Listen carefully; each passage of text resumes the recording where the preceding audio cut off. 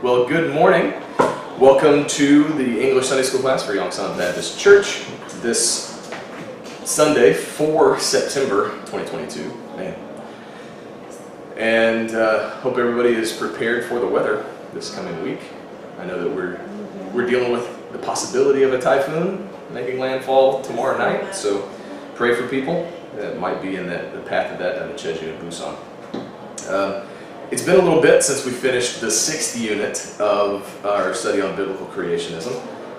I took 3 weeks of leave, and Pastor was graciously filling in during that time. But we finished the set of lessons where we were looking up at evidence from the heavens for biblical creationism. And now our final unit, 7th unit, right? 7 is the number of completion and perfection.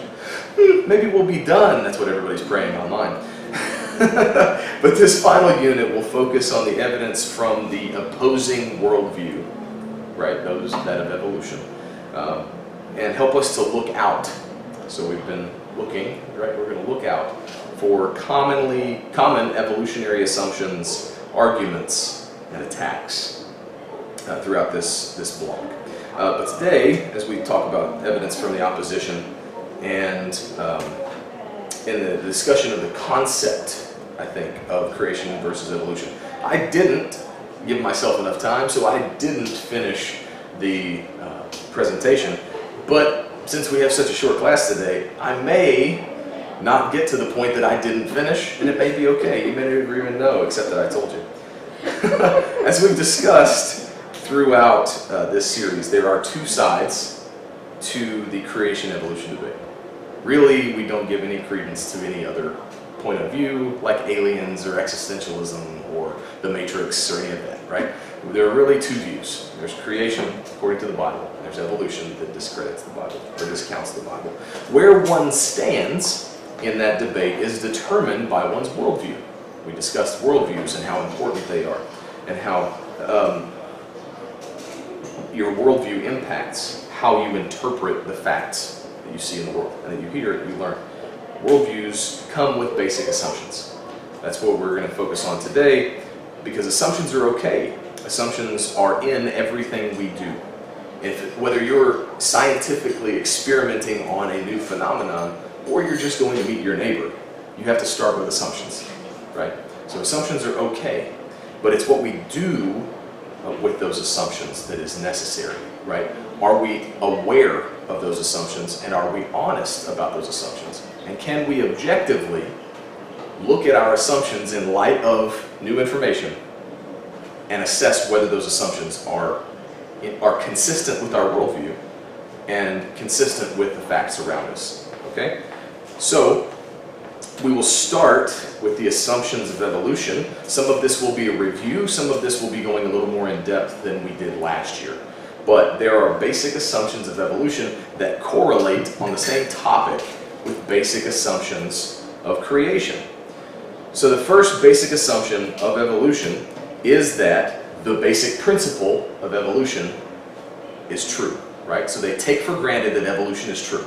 That is the first assumption. It's true, right? F.M. Wuketits, if that's how you say his name, said in one of many works where this is admitted, we presuppose the essential correctness of biological evolution. Yes, we assume that evolution is universally valid. They have to. If they don't assume that it is universally valid, then they will be looking for holes in it. But, as we've talked about with science before, the whole point is to look for holes in their theory, right? All right, second assumption of evolution is that evolution is a universal principle, that it applies universally. The best quote I could find is from Huymar von Differth. The principle, okay, from this guy, the principle of evolution not only holds for life on Earth, it extends much further. It is quite clearly the most widely valid principle imaginable, because it encompasses the entire universe. All of reality around us is characterized by a history of self-development. That's a key term. Biological evolution is only part of this universal process. And he's not alone in his belief that it is universal. This is an assumption of evolution. Whether you're talking about evolution of a concept or evolution of a kind of thing to another kind of thing, what he means by this is that evolution is the universal principle. We evolve. Plans evolve, right? Processes evolve. They want to talk in social sciences about how our policies have evolved. They want to talk in history about how man has evolved in civilization, right? Everybody wants to talk about evolution. It is a universal process that must be ingrained in education, in speech, in literature, right? Evolution is the universal process. It's an assumption. Another assumption is there's no creator or designer. There is only matter. And if you remember from our definitions previously, this is materialism. Not materialism as in I want to buy stuff, but materialism as in the naturalistic philosophy, right? Naturalism and materialism go together as everything can be explained by natural processes, and there is nothing supernatural. There is only matter and how matter interacts with energy. And that is how they explain everything, right? So there is nothing supernatural. There's only matter. There's no creator, no designer. There are a couple of quotes here. This one from Ernest Kahana says, "It's absurd and absolutely preposterous," those are pretty emotional words, "to believe that a living cell could come into existence by itself." I agree. I totally agree. Emotional words or not. But, notwithstanding, I do believe it because I cannot imagine anything else. Imagine is also a key word. Okay. There's another quote that I didn't pull by, I believe, Stephen Gould, who said that along the same lines, evolution of non-life into life is completely absurd, but we have to believe it because the only alternative is special creation, and that is unbelievable. He knows that there is an alternative, but he refuses to believe it. So here's another quote. "This view, evolution, frees us from the difficulty of assuming that at some stage during the course of the development of our Earth, after animal life had started, something immaterial or psychical, nobody knows from where, stepped in and caused various effects in brains and brain capacities." So this is saying that evolution, as a theory, frees them from the difficulty of theological evolution, because he's not describing actual creation, right? He's describing what we would consider theological evolution, or the gap theory or the day-age theory, right? Where God used the process of evolution to turn animals into men, okay? But even that, he's saying, is stupid, and he wants to be free from that assumption. So pure evolution, right, means you don't have to think that way. You don't have to try to compromise. And he's not wrong, because if evolution were true, it would free you from those odd assumptions of supernatural interaction. Another assumption of evolution is that matter is taken for granted, as matter is eternal, right? The law of the conservation of energy and Einstein's equivalence of matter and energy, that's the E equals mc squared formula, that everybody knows the formula, but nobody really knows what it is, right? It's an equivalence of energy and matter mathematically, right? So those two things, the law of conservation of energy and Einstein's equivalence of matter and energy, state that the sum total of all matter in our universe is constant. Matter can't be created or destroyed. And because there's an equivalence, energy can't be created or destroyed. That is what we consider laws of in the physics and thermodynamics realm. But therefore, in that way of thinking, right, there's no scientific explanation for any origin of matter or energy. So they assume, again, this is assumptions, that all the energy must have existed before the Big Bang. They assume the Big Bang happened. That's the only way that they can explain how everything came to be the way it is, from nothing. But it wasn't exactly nothing, because all the energy had to be there. All the energy that ever would exist had to already be energy. And then energy and matter can trade places, right? It can be energy, it can be matter, but the total is constant. So it had to have pre-existed the beginning. Was it on that one? Yeah. So we'll see how that contrasts with what we believe as creationists in a little bit. Another assumption of evolution is that the principle of uniformity. We talked about uniformitarianism last year, right? The thought process that as things are now, they have always been and they will always be. We talked about Bible verses that say that that's foolish, right? But the principle of uniformity, it's an assumption in that as far as scientific laws are concerned that they follow today, there is no difference between the origin of the earth and of all life and their subsequent development, right? All of it is the same in their mind. They think of it all as one smooth time flow. The mechanisms of the process through which the earth and all life originated, in their assumption, were subject to the same laws that govern present observable reality, right? That there's never been any difference and there never will be any difference. Okay, that is really a key principle in their assumptions that drive the long time epochs, right? Like they have to come up with millions and millions of years because of observable, what they can observe now requires millions of years, right? So they have, if they're thinking from the concept of uniformity, they have to have millions and billions of years. Another assumption is the self-organization of matter. Remember I said that self-development was a key terminology in evolution. Self-organization, self-development. It is the organism itself that turns itself into a new thing. It is no interaction on the part of anything or anyone else. Evolution relies on processes that allow increases in organization, something to go from simple to more complex, from non-life to life, from a lower to a higher life form. Evolution depends on that assumption, even if there's no evidence for it. Okay, so they start with that assumption that matter self-organizes over time. Then there are the driving forces of evolution: mutation, selection, isolation, mixing, chance, long periods of time, ecological changes, death. These are all indispensable factors of evolution. In fact, biologist Harold Moore states that if there were no death, then no life would have existed. There is no way around this axiom of evolutionary theory. And he's not wrong. Within their way of thinking, death is the champion.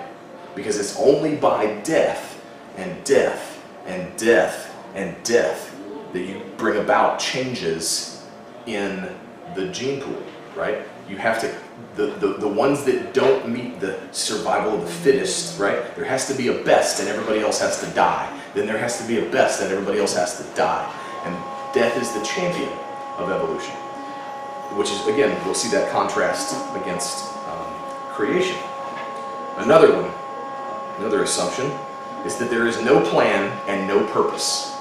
They have to assume, if you believe evolution, you assume there is no plan and there is no purpose. It's all random chance occurrences over long, insurmountably unintelligible periods of time. The same guy, Wrench, that said that, what did he say? Oh, that it frees them, from the assumptions of theological evolution. He also said that it's not necessary. This is how he calmed his students, right, when they would battle with issues of the mythology of God in their mind. It's not necessary to assume a mysterious guiding principle for the purposefulness observed in the structure and life of all organisms. Neither was a wise creator necessary for their origin. Oh, well, I'm glad you told me that. It's, you're admitting that there is a purposefulness observed, and you're admitting that there's a structure to all life and all organisms, but it's not necessary that there was anything behind the purpose. And it's not necessary that a wise creator was necessary for the origin of these things. Everything else we observe in life shows us that if something exists, it had to have been made, created, built, engineered. There had to have been, if there is a design that you observe, there was a designer, right? That is absolutely logical and it is irrefutable. My watch had to have had a watchmaker. My shoes had to have had a cobbler. That camera had to have an inventor, right? There is somebody that does everything that has design and purpose. There's also, anyway, we'll get to that later, but it's preposterous to just say, oh, it'll be okay. It's like standing on the Titanic, going down into the water, telling everybody, don't worry about it, go back to your cabin, it will be okay. That's a lie. You don't have my best interest at heart. Okay, no plan, no purpose, no time limits for the age of the universe. Carsten Bresch, yeah, that's how you say that, said, when unlimited time is available, then sometime, somewhere, one individual will progress to the next step, he means, of evolution. When he rolls a 6, that means when he gets lucky, right? He's saying that life's a gamble. And after millions and millions and millions and millions and millions and millions and millions of people die, one guy or girl, right, eventually is going to get lucky, and they are going to be the ones that advance to the next level of evolution. And that, my friends, is about all the hope that evolution can give you. Final assumption, most important assumption, and we talked about this last year, the present is the key to the past. The present is the key to the past.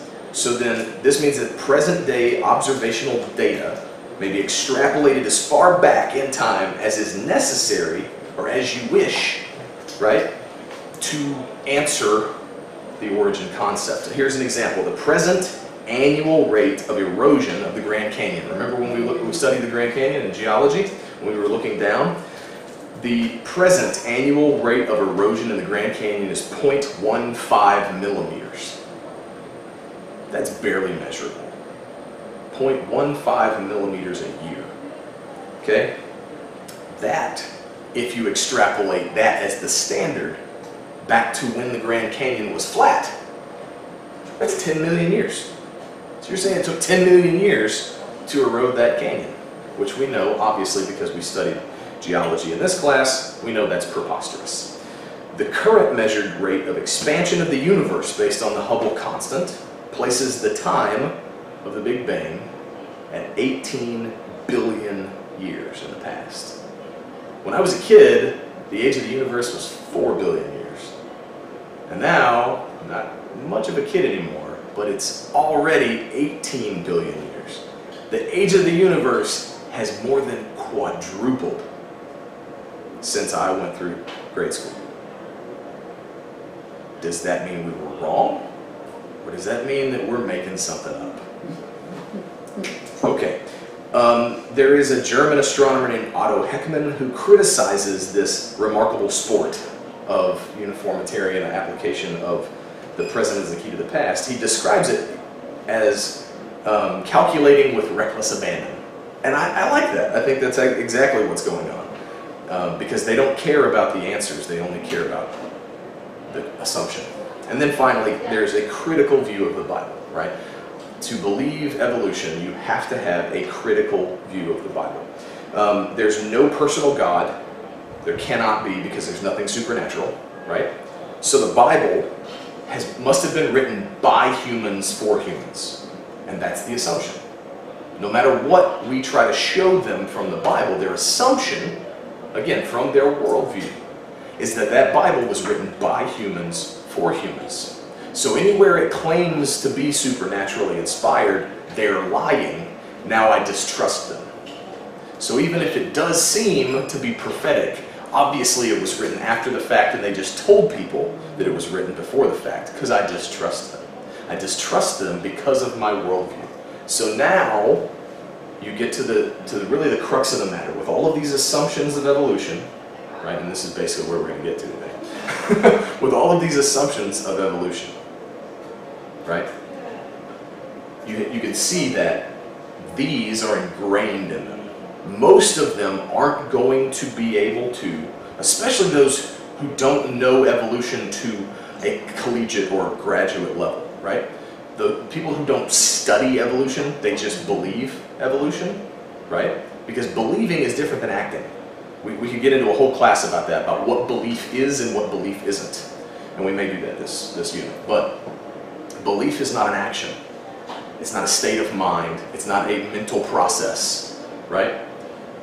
But if somebody believes evolution, and we'll get into why I say believes evolution, but all of these assumptions are keyed into their worldview.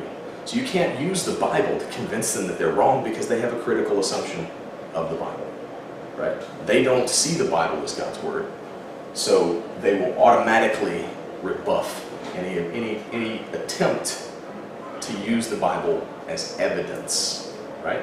The same way that you'll hear people say, okay, convince me that God exists, but you can only use naturalistic explanations. Well, you're trying to tell me that I have to convince you my worldview is right by using your worldview. That's dumb. Who does that? You're not going to convince me that naturalism is right by using a creationist worldview, because a creationist worldview is never going to agree with a naturalistic worldview. You can't hamstring me and then expect me to answer your question. So you'll see that because, again, we are so tied to our worldview, and what we have to be careful of, one, is pitying those who disagree with us, not judging those who disagree with us, especially when we know they are hamstrung by a faulty worldview. But we also have to see our worldview and be careful to be consistent in what we believe and why we believe it as it relates to our worldview. Right? Is our worldview purely creationist, purely biblical, or is it salted with things of the world? Do we really believe what we say we believe is really real? And so that's our challenge, is to focus on ourselves, to say, okay, do I agree with these assumptions? Because if I agree with any of these assumptions, I'm going to tell you right now, none of these assumptions match the list of creation. Okay? So all of these 11 assumptions, when we see the list next week for creation assumptions, they're all diametrically opposed, right? And I don't create that as a false dichotomy. It's not a false dilemma, only two choices when there are more choices fallacy. This is not a fallacy. As we've discussed before, boiled down to it, there are only two sides of this coin. You either believe God or you don't believe God. That's really the two sides. And so then we're saying everybody on the side that doesn't believe God, and to one extent or another, believes evolution. And I'm not talking about degrees of belief, right? Because you can believe creation but not believe it enough that you would die for it. Believe evolution but not believe it enough that you would die for it, right? So there are degrees of belief. But you either believe God and the account of creation as it is given in the Bible, or you believe evolution. And so that's what we're trying to boil down to, is there are two sides. You need to know what side you're on. And then you need to know what it is that you believe if you say you believe evolution. You need to know what it is you believe if you say you believe creation. Because a lot of people claim one or the other and don't really understand it. And so I hope that this class has been a blessing in that, expounding upon what it is you believe when you believe creation or you believe evolution. And we will continue through this study next week. In lesson 1.2, I guess, about the assumptions of creation, and then look at how we can compare and contrast those. And then we'll get into, as I spoke about, some arguments that evolutionists give, some admissions, like what we've just seen. They admit to some things that you're like, I haven't heard that before, but it's fully out there in the open. And then some attacks that they wage against creationists and creation and the Bible and God, because your heart can tend to make you offensive. Not just offending someone isn't causing them to stumble, but going on the offensive and actually trying to attack the other side in an emotional outburst, right? So we want to try to avoid that too. So again, we'll get into more of this next week and in the weeks to come.